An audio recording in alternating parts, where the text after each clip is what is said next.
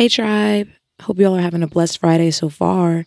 I'm headed to Atlanta here in a bit, and I must admit, I'm not too excited for the cold weather. Nope, I'm not prepared. However, I am very, very, very excited to be collaborating with some friends on a few projects. So, last episode, I expressed how important it is to surround ourselves with one another in order to build our communities, right? Today is going to be a bit contradicting to that.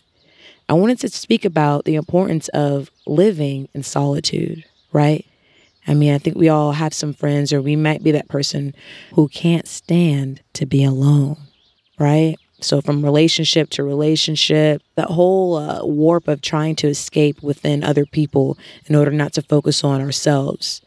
And if you feel as though you are not happy with yourself, I wanted to talk about how you can maybe get to that point of accepting yourself for who you are and learn how to be alone in a healthy manner. So, the more self-aware we are is really the more in tune we are with our souls.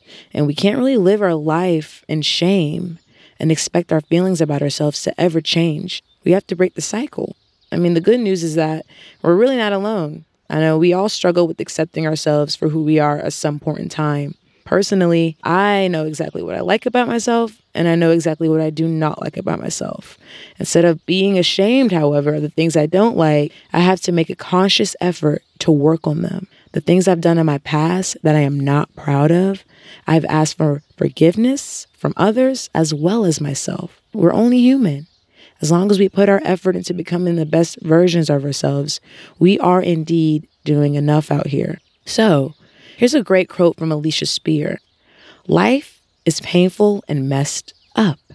It gets complicated at the worst of times, and sometimes you have no idea where to go or what to do. Lots of times people just let themselves get lost, dropping into a wide open, huge abyss. But that's why we have to keep trying. We have to push through all that hurts us, work past all our memories that are haunting us. Sometimes the things that hurt us are the things that make us the strongest.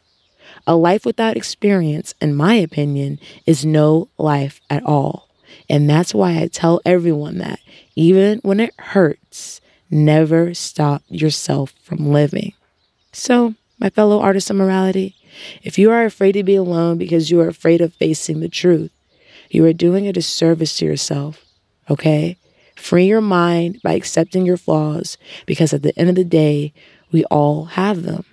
So I love you guys. I hope you guys have an excellent weekend. We're going to go ahead and get into some tunes. Until next time, peace, love, and light.